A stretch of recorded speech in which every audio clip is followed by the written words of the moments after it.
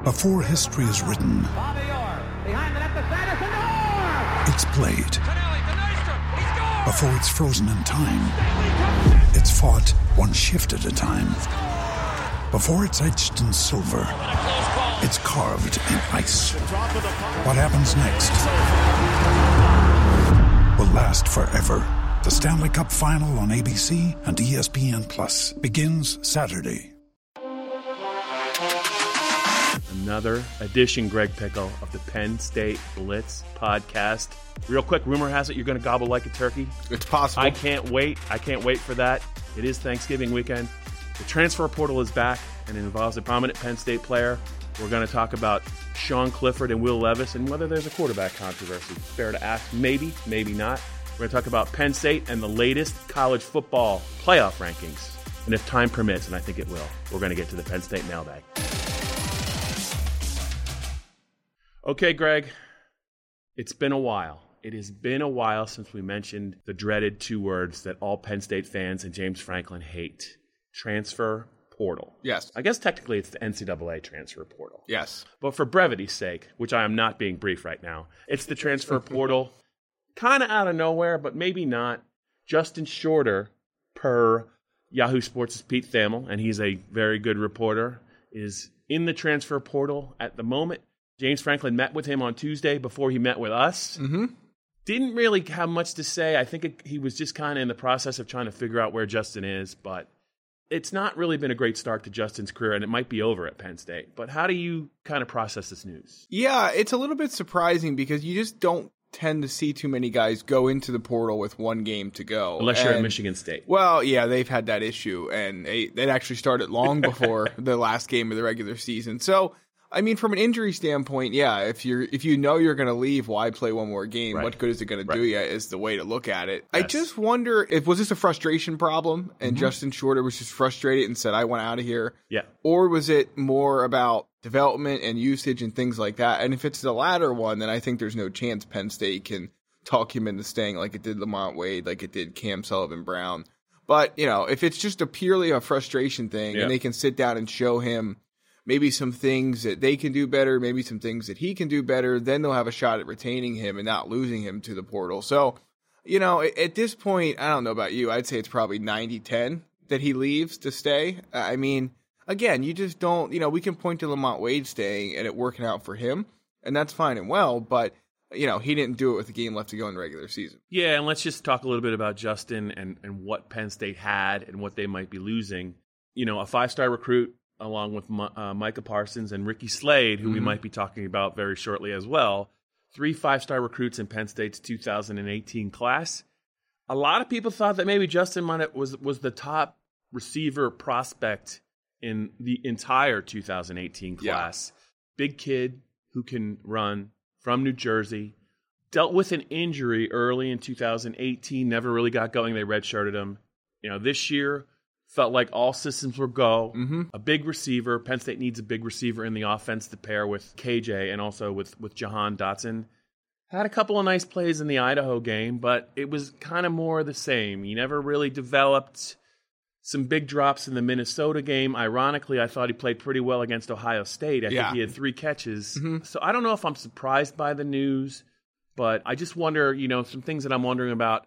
Penn State brought in a new wideouts coach, hopefully to kind of, James Franklin called him aggressive in his coaching. I think part of it was to get maybe Justin turned around. Jared Parker's the coach, but clearly the numbers were not there. And I just wonder, sometimes moving on helps. Juwan Johnson, another wideout from New Jersey, left after 2018.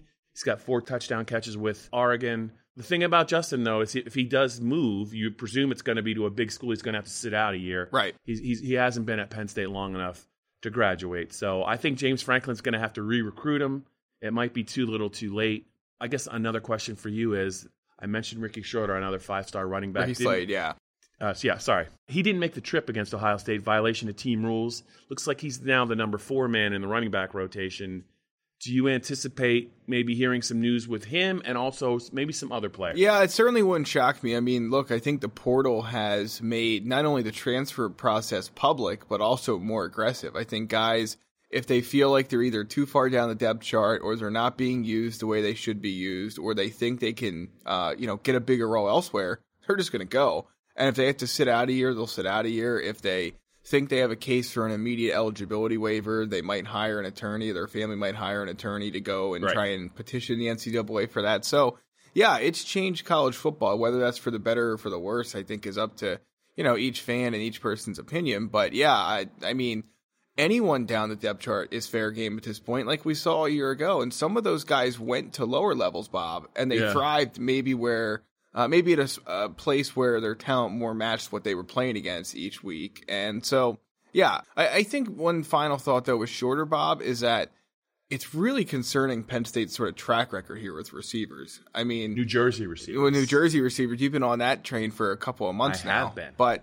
Irv Charles, Saeed Blacknall, Juwan Johnson, all Justin Jersey Shorter. guys, big receivers. And, I mean, KJ Hamler they developed, obviously, but it's the Jersey guys. I don't know That's the common denominator. I don't know what to make of it. So it's a problem. They better hope to keep him, because if not, even if he's not developing the way we thought he would, who's going to catch passes for this team next year if Freiermuth, Hamler, and Shorter would all leave? Yeah, that's a great point. And like you said, this problem is not going to go away. Kids want to play, and they want to play immediately. And if they don't hear or they don't see results, they're going to look around. Parents can be unhappy. They got people in their ear. Penn State's senior class has a lot of five-star players that overcame some adversity to get to this point and to start. Garrett Taylor had a knee injury.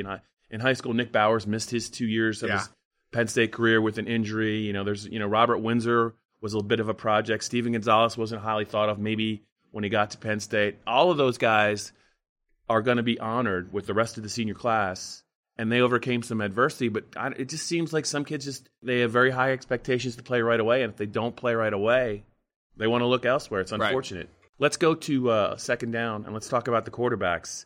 A lot of people, including James Franklin, like what they saw from Will Levis in the second half at Ohio State. Big spot for his first meaningful snaps as Sean Clifford took a hit, undisclosed injury. I think it's a lower leg injury, it looks like.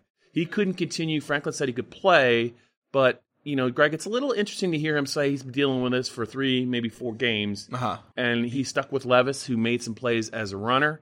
A couple of plays as a thrower. He did throw an interception, but that was a tough environment to really kind of debut with the first team offense. Sean is going to be a game-time decision against Rutgers this Saturday on Senior Day. I don't think he really should play, honestly. What's the point? He wants to play. James made that clear. But big picture, let's just talk big picture. In your mind, is there any possible way you could look at this as either not necessarily, maybe not a quarterback controversy, but a quarterback battle? Well, I think they go into every spring practice and every summer camp. James Franklin talks about how everyone competes for their job, and it doesn't matter if you're Etor Gross-Matos or Jake Pinniger. Micah Parsons. It doesn't matter. So, yeah, this will be an open job again. There's no question. But, I don't think there's a controversy. Sean will go into that battle as the top guy. And, when you look at the bowl picture, which we'll get into in a second, it's very likely at this point that Penn State's going to have a New Year's Six opportunity for the third time in 4 years.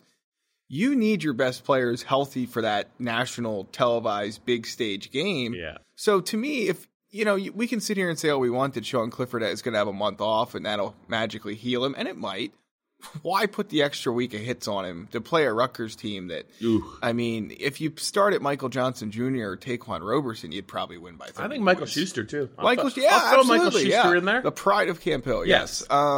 So I don't see the point of playing him this week. If you want to run him out there for a couple series, I guess that's okay. But looks like it's going to be sloppy weather-wise. If you think there's any chance that Will Levis could win the job in the spring, then the game time, real game reps now would be, very important. So for all of those reasons, I don't think there's a quarterback controversy. If Sean Clifford's healthy, he's going to start the bowl game. But I don't see any reason for him to start this week. Yeah, and I just want to say this. I just kind of detect a little bit of anti-Clifford sentiment the way that the season kind of ended. Well, there was anti-Trace McSorley sentiment last year. And I just think that anyone who's thinking that is just you're not doing it right. He had a tremendous first season. When you talk about where he was in January of 2019, and I think he went into this Ohio State game as the number one player in total offense in the Big Ten, and he's been playing hurt. He's run the ball over 100 times. He's made a ton of plays with his legs to win games. Indiana, Iowa, Michigan. Yep. I mean, they would not be anywhere near 10 wins or with a shot at 10 wins if he didn't play. I think he's had a really good year. I think he's done some great things in his first year. And I just think the Bills kind of come due. I've said that before with the toll of the season Right. and the hits, the sacks, the quarterback runs, the quarterback hits. All of that has just kind of added up. And you could tell he's really not, I don't know what percentage James Franklin would say, but he looks like he's 3/4 of what he was. And I think he needs to rest. And I think we need to see the best version of Sean Clifford in the bowl game. I hope Will Levis plays. I hope the freshmen play. I hope Schuster plays. They don't need him against Rutgers. But I think that the last couple of games, people are losing sight of what Sean Clifford did for this team. And I know his teammates and Coach Franklin or Coach Ronnie feel that way.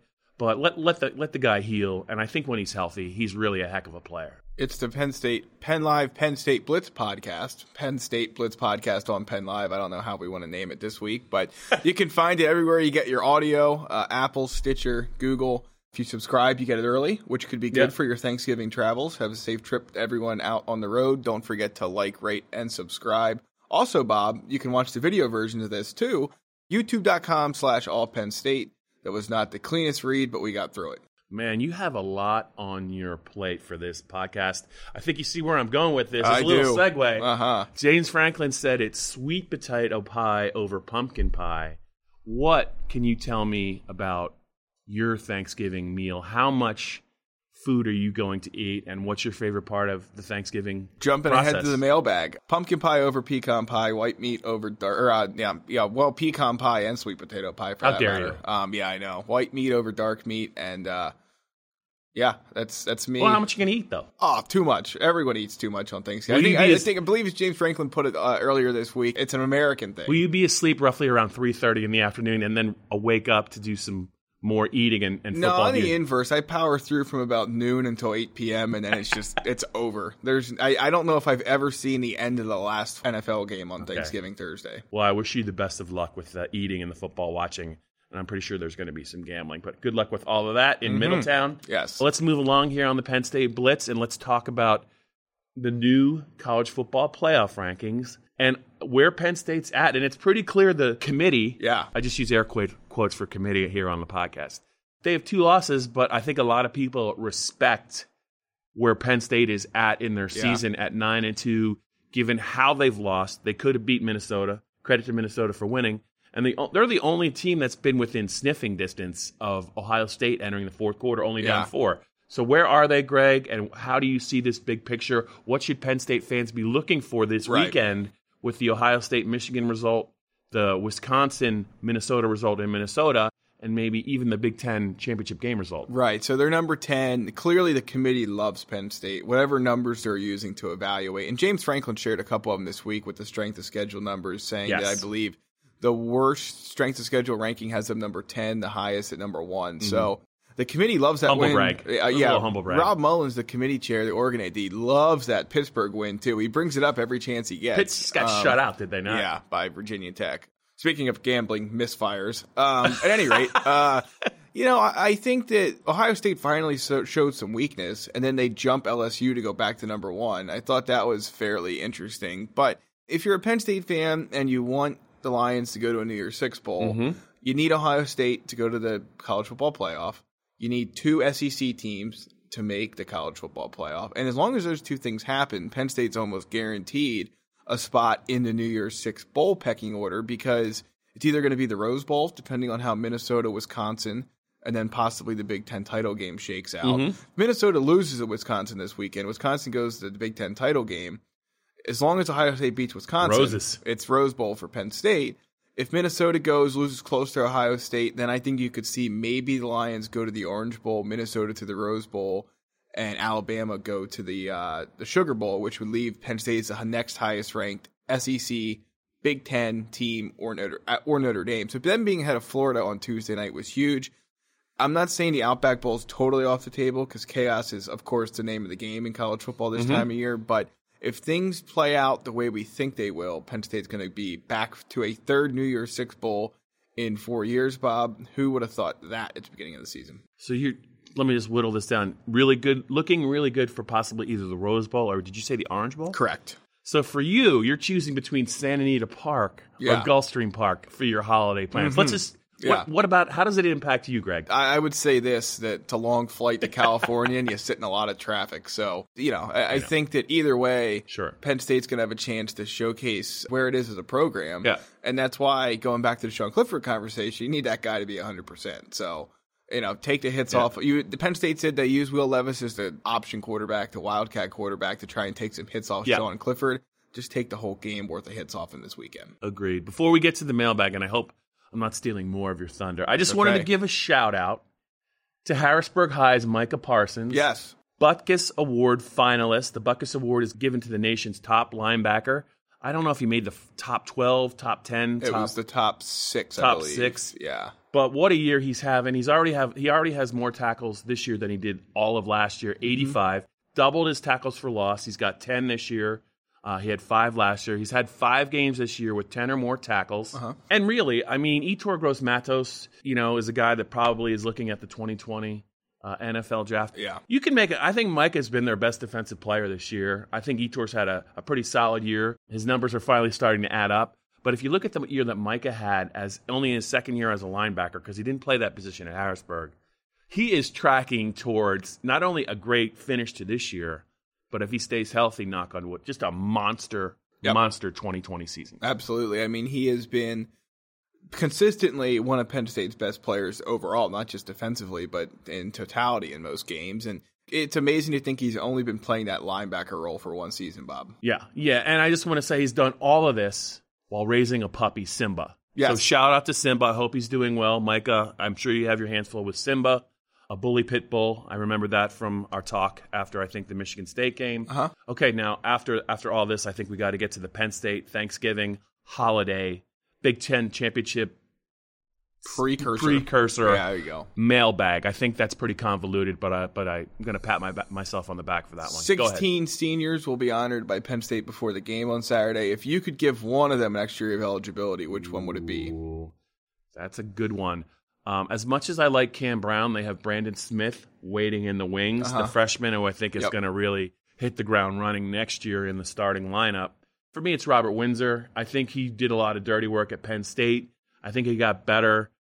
He was a fifth-year senior. Cam Brown never got his redshirt season. Yeah. I like a lot of those guys, but I just think that Robert Windsor as a defensive tackle, depth's always an issue there. So I think that would probably be the guy Penn State would say, if you want to come back for another year, we'd love to have you back. Go with Blake Gilligan, just simply because of the fact that I don't. So we know Jordan Stout can punt, but I'm a little bit leery of the fact of what they'll look like punting-wise next year. And you're right. I mean, with Robert, I don't think there's a wrong pick out of some of these guys, but how many times, and we know that Blake Gilligan was inconsistent in some games, but he also helped them win a lot of games. When he was on, there was not many punters better than him in the country. Iowa, Michigan State stretch, mine probably would be the stretch that I think he really stood out, and their coverage guys, Chisena and Hartlob. Yep, Drew Hartlob. Yep.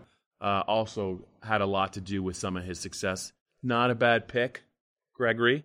Do you have anything else for me? If you could kick Rutgers out of the Big Ten, I would. I was going to say, who would you replace him with? Oh, man.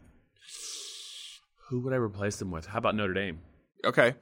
That's an easy pick. That's it? Slam dunk. I thought you were navigating towards something. We're working on the fly. At some point, doesn't Notre Dame have to join a conference? You would think so. I mean, they're kind of already 1.5 feet into the ACC. I know. So I don't know who else you would take, but I mean, that would be my pick. I think a Penn State Notre Dame game every year would be tremendous for the fan base. I think Notre Dame would like it too. Yeah. All right. Last one. If you look at this Penn State Rutgers matchup, it's very difficult to get into the nitty gritty of it because Rutgers is so bad. But you asked James Franklin about some of the younger receivers, and just in that vein, which young player are you most interested to see on the field Saturday? Because I think it's going to be like a blue-white game where we see a lot of young guys and some guys that have not played yet this season get their feet wet with game action. Yeah, I whenever he's on the field, I try and keep an eye on him because he is an explosive player. It's Brandon Smith for me. I think you're talking about. I just remember what Matt Millen told me out in Chicago about. He might be the best linebacker, pure linebacker in terms of instincts, knowledge of the position, reaction time, all athleticism. 6'3", 240 already, January enrollee. I just can't wait to see him next year, and I hope they play him a lot against Rutgers, and I think he'll really benefit, as will a lot of the other guys, from the extra December practices. But for me, it's Brandon Smith. I just think he's got a really, really huge future ahead of him. I want to see the young receivers do something, whether it's TJ Jones or John Dunmore. If Penn State puts one of those guys into the game, what can they do? Because, Bob, if KJ Hamler leaves, if Justin Shorter ends up leaving, so Hamler would have to declare early, of course. Shorter would have to end up taking the portal elsewhere. So, I mean, but they're just going to be in some tough place going into the spring pass catching wise. So I'd love to see what those guys can do. Happy holidays, everyone. Let's get into the picks and predictions.